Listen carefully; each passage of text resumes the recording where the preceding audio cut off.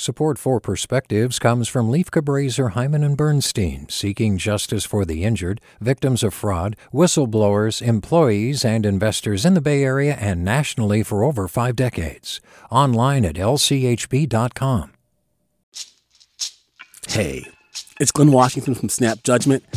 And if you love what you're hearing, and I know you love what you're hearing, please consider becoming a KQED member. Get special access to cool events, behind-the-scenes footage, and so much more. Plus, you'll sleep better at night knowing you did your part for the community you depend upon. It's in you. Please be in it.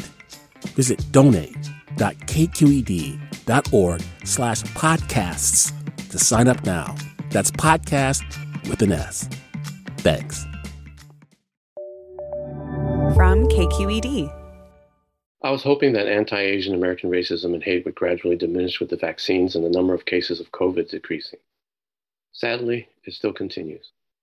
Most recently, a white male YouTuber went after a local female newscaster saying she had an aggressively Asian face.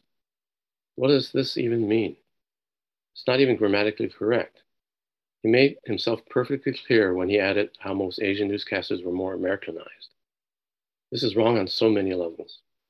This is an old racist trope as well as a misogynistic judgment of a woman based solely on her appearance, sending the oft-given message to people of color that one needs to look more white and less ethnic to be acceptable. Sadly, many Asian Americans have had cosmetic surgeries to Europeanize their features to be more acceptable. The reality is that Asian Americans, in spite of being citizens for multiple generations, are still perceived as perpetual foreigners, no matter how impeccable your English may be or how you look. Then his cohort adds his 2 bits. I wish she would have kept her fan. You can't make this stuff up. Who made this YouTuber the arbiter of how an Asian American female newscaster should look like? Or what merits being Americanized? It's insulting and unfair to reduce the efforts of this reporter who has had to struggle through the ranks to attain her position in a highly competitive profession.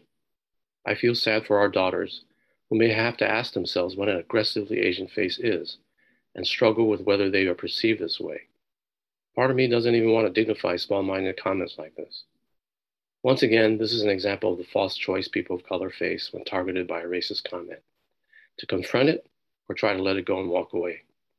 At this point in my life, I've intentionally decided to voice my disgust, because unexpressed outrage becomes enrage.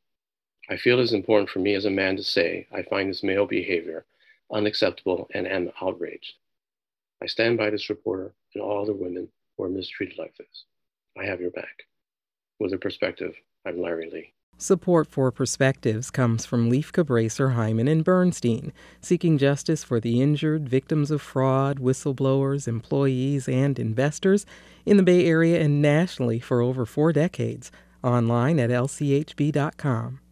Support for Perspectives comes from Leif Cabraser, Hyman and Bernstein, seeking justice for the injured, victims of fraud, whistleblowers, employees, and investors in the Bay Area and nationally for over 5 decades. Online at lchb.com.